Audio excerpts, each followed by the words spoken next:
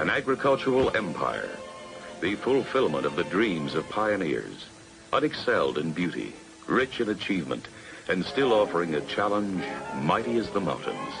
This is our Northwest Empire. I'm Felix Bunnell, resident historian for Cairo News Radio, heard with Dave Ross and Colleen O'Brien Wednesdays and Fridays on Seattle's Morning News. On this episode of the Resident Historian Podcast, how to nominate your favorite historic restaurant to receive a $40,000 grant from the National Trust. They are really, in many cases, the beating hearts of their communities. And then, from the archives, welcome to Washington and other quirky local pronunciations. While very few Americans have ever heard of Aso before the disaster struck, we've all been inspired by the incredible way that the community has come together. And stay tuned for a roundup of exhibits, tours, talks, and other history events happening in the Pacific Northwest with the Nevergreen Minute. But first, let's go all over the map. In the nation's northwest corner is Washington. Our resident historian Felix Bunnell joins us on Fridays for All Over the Map, a quick look at the stories behind local places and things. And this week, some people might call Seattle the 206, but there was a time before area codes when reaching out to touch someone meant dialing on an actual dial and a lot fewer numbers. Yeah, you know, it's 25 years ago next month when the 425 area code for the east side and 253 was introduced for Pierce County. Seems like just yesterday when I think about that. Those places had been part of the 206 before, but the phone company was running out of phone numbers because so many people were adding fax machines. Mm-hmm. Do you remember the Cairo News Radio News Fax? I do. I have a copy somewhere. It's on that curly thermal paper somewhere. I have to kind of smooth it out every time I look at it. Burn the letters into the paper. Yeah, I'll have to dig that out sometime. Wow. Anyway, the whole idea of area codes is actually marking its 75th anniversary this year. It was in October of 1947 when the phone company assigned 3-digit codes to 86 regions of the U.S. and Canada, including 206 for all of Washington State. This was the first step in creating something called direct distance dialing, which would allow, just like what it sounds, you could dial a long-distance number without any help or with a little less help from a human operator. Yeah. Phones first came to Seattle around 1880, and for the first 40 years or so, you had to have an operator help you with every single call. First dial phones came here in 1923. After World War II, technology was speeding up as the country was getting more connected, so they want to automate things. So direct distance dialing was first activated in parts of New Jersey, of course, in 1951. First area around here to get service was Wenatchee in early 1957, right after the 509 area code was introduced, in case you're keeping score. And then, believe it or not, the first demonstration around here was Vashon Island. So direct distance dialing was supposed to be an improvement. And reading old newspaper articles, it reminds me of kind of the difference between placing a takeout order by phone or using an app. You know, it sounds like it's going to be easier. This is this glowing account from the Seattle Times from 1957. Here's how a Vashon Island resident will call a number in Seattle, for instance, after the new system goes into operation. The customer will pick up his telephone and first dial his own number. That identifies his telephone to the system's automatic billing equipment. Then the customer will dial the number 77, a code number which takes his call to Seattle. Then he will dial the Seattle number. That's all there is to it. Direct dialing equipment does the rest. Wow. Sounds great. The other big change is now part we of this. don't know any numbers by heart. I know, right? I know, exactly. One other big change as part of this was a move from 6-digit phone numbers to 7 digits. That happened in March of 1958, 12:01 a.m. exactly on March 16th. That was when phone numbers were listed and remembered as 2 letters followed by digits. Here's another helpful phone company ad for that around that time. For example, if your number is now Rainier 1070, your new number will be Parkway 2 1070. Ooh. See how easy it is? Yes. Anyway, the really big day for direct distance dialing, that's when you had to know and use those area codes, including the 206 and 509, all that stuff. Sunday, February 19th, 1961, you could call all over the country, millions of phones you could reach by dialing. You still had to sometimes talk to an operator to get your actual account number through and stuff. It wasn't perfect, but that's when they began getting rid of all those sweet old ladies plugging all those things, that's like right. The Lily Tomlin character plugging all that stuff and hello, that kind of stuff. I got scolded once as a kid. I picked up the phone and I just listened to it. I was playing with the dial, and I got a voice saying, "Hey, are you playing with the phone? Oh, my. Are you playing with the phone, young man?" And I was terrified. I put it down. I ran to my parents. That would have been a dream job to be able to listen in on people's phone calls. Oh, yeah.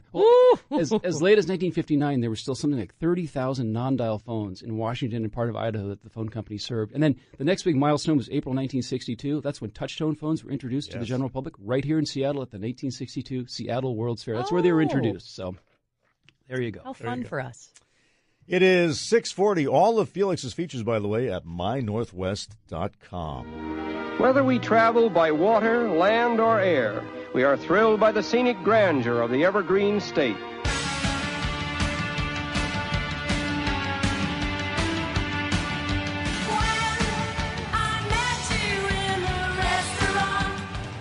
The National Trust for Historic Preservation is giving away $40,000 grants to 25 historic restaurants around the United States. And our resident historian Felix Bunnell says that you can help nominate your favorite eating place as long as it meets a few key criteria. Felix is brought to us by Lake Washington Windows and Doors. Good morning. Morning, Dave. Yeah, this is the second year of a program about recognizing and supporting local restaurants with $40,000 grants. It's not for every restaurant. There are some history criteria. Have to have been in business and contributed to the neighborhood's history for 25 years, have to be independently owned and in a historic building or neighborhood, and there should be a demonstrated need for funding from damages or historic barriers or even the pandemic, and the restaurant should tell a diverse story about cuisine and community in America. And I think that can be pretty broadly interpreted, and pretty much every restaurant would fit that category, in my opinion. I spoke with Catherine Malone France. She's the Chief Preservation Officer for the National Trust for Historic Preservation. I think that's a cool title. I want to start calling myself the Chief History Officer or something for Cairo Radio. I like that.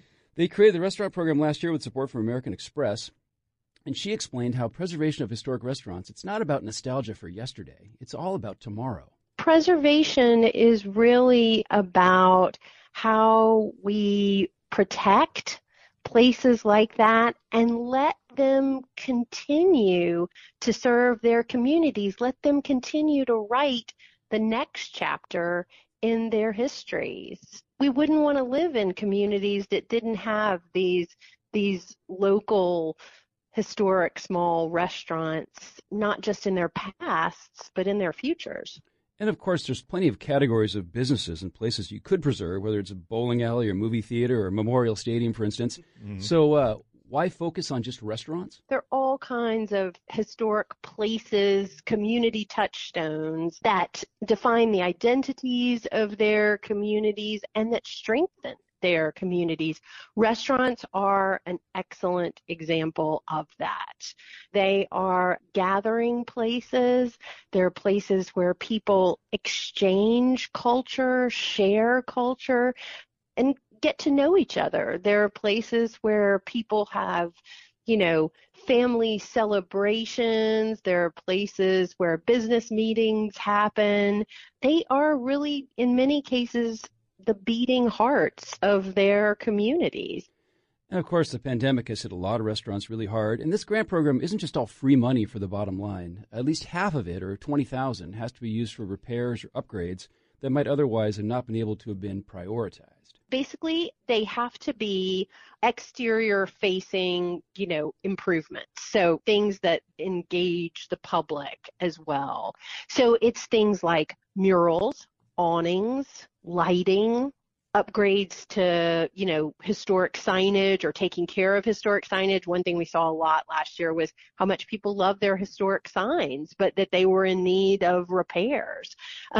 Painting on the exterior, cleaning of exterior facades, upgrades to or the creation of outdoor seating areas. And a Seattle restaurant called Maneki was one of the recipients last year and will do a lot of what Catherine just described. I went down and checked it out last night and got some takeout, and they haven't really been able to proceed because of the pandemic, but they've got big plans down there. And now the grant program, it's open to any restaurant that's been in business for 25 years. And of course, only 25 restaurants nationwide will get $40,000. I mean, it's you can't help everybody, but you can help some people. And that's great, says Anthony Antone from the Washington Hospitality Association. That $40,000 will make a big difference for the lucky ones. In the meantime, though, I asked him what people can do to support the other 15,000 restaurants in Washington. Contact their congressperson and ask them to keep supporting the Restaurant Revitalization Fund. That's the fund that assists people with their debt. And there are about 3,900 restaurants that applied, qualified for, and did not get it. So that would be the number one thing. And then, of course, just Washington's been great. People who've been continuing to support their restaurants know that we're so excited to be coming out of this thing, but we have a lot of debt and other things we're going to have to get through. So don't give up on us. We're looking forward to just serving them and seeing them and moving forward. I mean, 15,000 restaurants in a while. That's a huge number. And then there are so many of them are family businesses. Now, Now, the deadline for this program is April 4th. It's a really quick Anybody turnaround. can nominate a candidate? There's two tracks. You can be a restaurant and nominate yourself, which is fine, or you can just nominate as a member of the general public. There's a separate thing. You click on and nominate whatever your favorite restaurant is. And I've been we've got details at My Northwest. I launched a big social media campaign on Monday because I feel like there's no restaurants from Oregon or Idaho in the last round that were chosen, and none in rural Washington. So I've spread the word all throughout Oregon, Washington, Idaho through these different Facebook pages and historical groups and Twitter and everything. Response has been off the charts. People have been suggesting all kinds of restaurants. Plus, I think of myself as fairly well-traveled in the Evergreen State. I heard about Tommy's Dutch Lunch in Walla Walla. Multiple people suggested that place. So there's a community table you can sit at and talk to prison guards. Wow. It's kind of this and it's sort of a greasy spoon, and they Arthur Langley says, be sure and have the sausage gravy on the hash browns there. Oh, come on now. I'm hungry. Heard about the Viking and Sprague. Sprague's one of my favorite small towns, right on the edge of Spokane there. Oh, yeah. There's a place called the Viking. I've never been to the Viking. It's been revitalized so many. It's right next door to KXLY4, where I used to work, the TV station. Oh, okay. And it's like the place you go any time of the day, whether you just need a dark spot to eat breakfast or if you want to go have a good time and party. So I can see that. I was thinking in Marysville. At first I was thinking the Village. Because, of course, it's been there for way more than 25 years. The original spot burned down. Now they're in the log cabin, so it's a pretty historical site. But also, Dawn's. Now, I don't know Dawn's. Dawn's is a nice, just 24-hour diner right on not on State Street, right off the freeway. Okay. And that is, if you don't eat there as a Marysvillian, you're not a Marysvillian. Yeah, wow. What about Mike's Chili Parlor in Ballard? I love their building and their sign. That's a perfect one. That would be awesome. Keep it old and unmaintained. Yeah, exactly. That would be like Dawn's. No offense, but it's sticky. We love it that way. Find a restaurant that has a functioning neon sign and find a way to have one of the letters kind of fizzle and make a crackle sound. That would make it even more, give it more atmosphere and make it more of a community treasure. We've got to vote for Crazy Eric's in Bremerton. Never heard of it. From the text line. Oh. It's a kind of a drive-through, kind of walk-up kind of place. I got to stop packing a lunch on these history field trips I've been taking. Yeah. Yum. Felix Pinnell, resident historian, all his features at MyNorthwest.com. Chief History Officer, Dave. Chief History Officer. The Cho, C-H-O. Head Poobah. For this is Cairo, where modern adventure and intrigue unfold against a backdrop of antiquity. For this edition of From the Archives, Washington is just one of many quirky pronunciations of local place names. There are people all across this USA, and they all say the name of our city wrong. We are Bangor.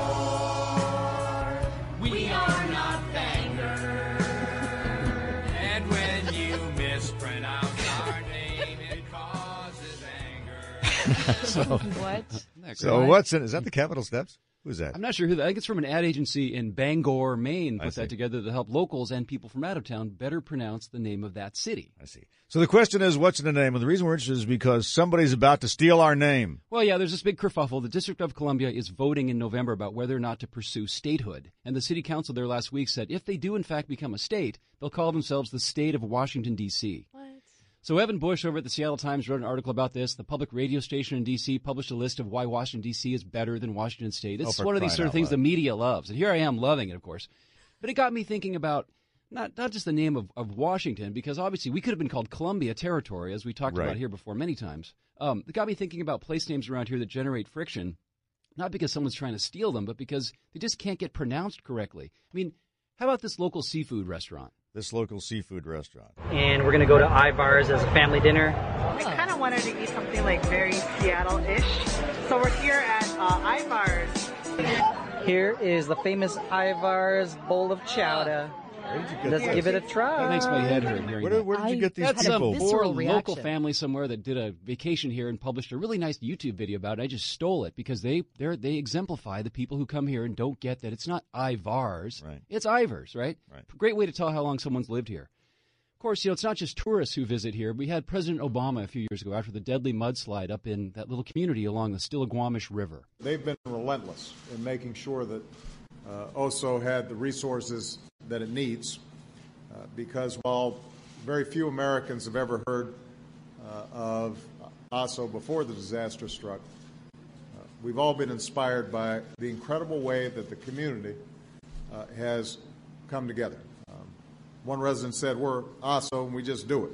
Thanks, Obama. Oh, no. Well, now that's a montage. I compressed that. He got together. 1 out of 3. Yeah, he got it right, then he got it wrong a few more times. And so my personal pet peeve is a city over in Stevens County. Oh, I got dinged for this when I became a reporter over there. And I call this place and I call other local media outlets anonymously on the weekends when the new guy's working and tell them how to pronounce this correctly. This is from an official video where they pronounce it both ways. You've just arrived at one of the most incredible rural communities in the USA. Colville, Washington is nestled between the Selkirk Mountains and the Kettle Falls Mountain Range.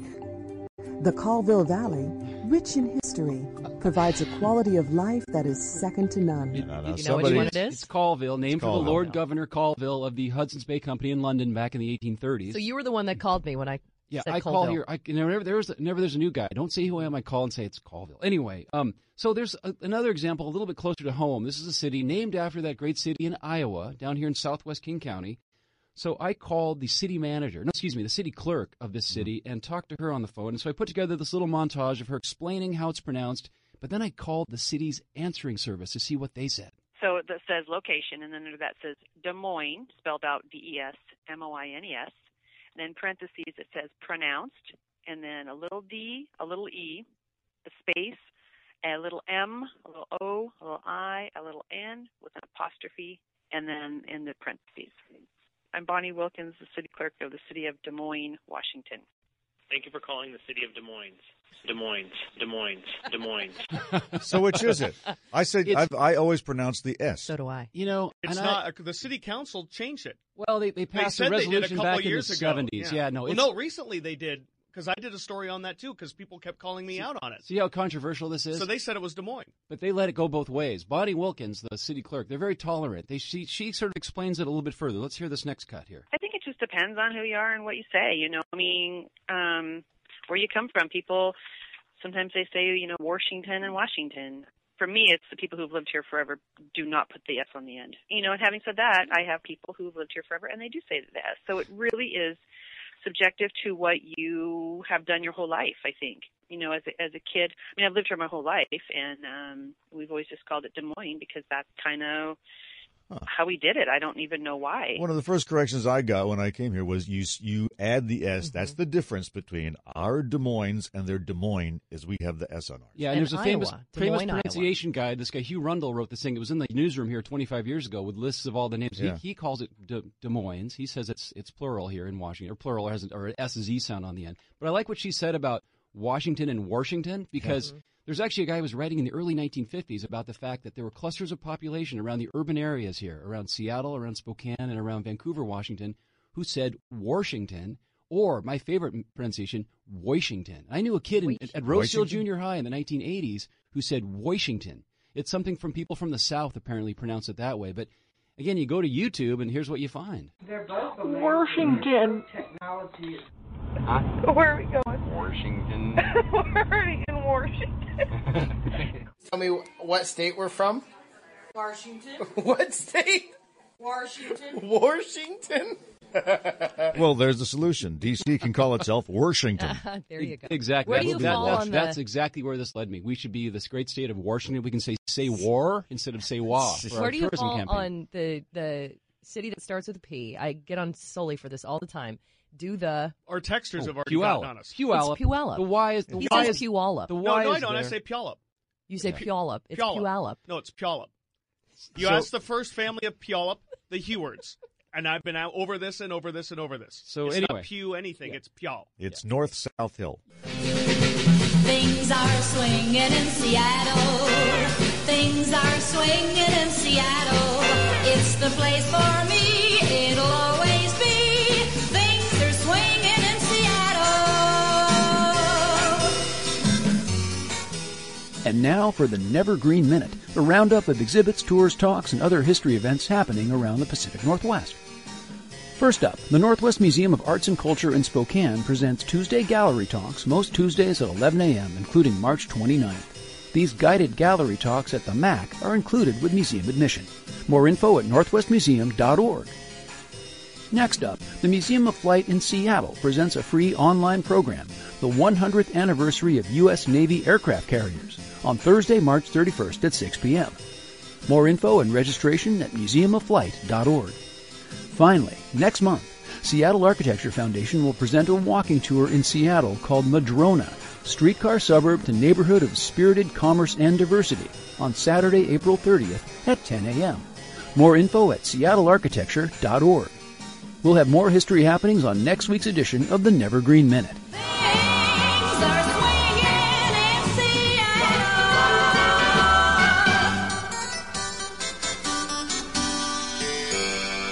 I'm Felix Bonnell at Cairo News Radio in Seattle. You can follow me on Twitter and read my stories and see my photo galleries at mynorthwest.com. If you like what you hear, please share with a friend and please take a moment to give a positive rating or review.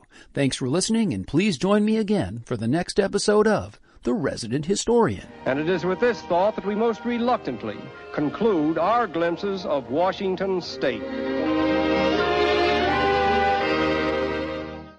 Telephone, yakety-yak on the telephone all the time. Got a heck of a life and you got a bite on the T-E-L-E. Telephone, telephone, yakety-yak on the telephone all the time. Got a heck of a life and you got a bite on the telephone.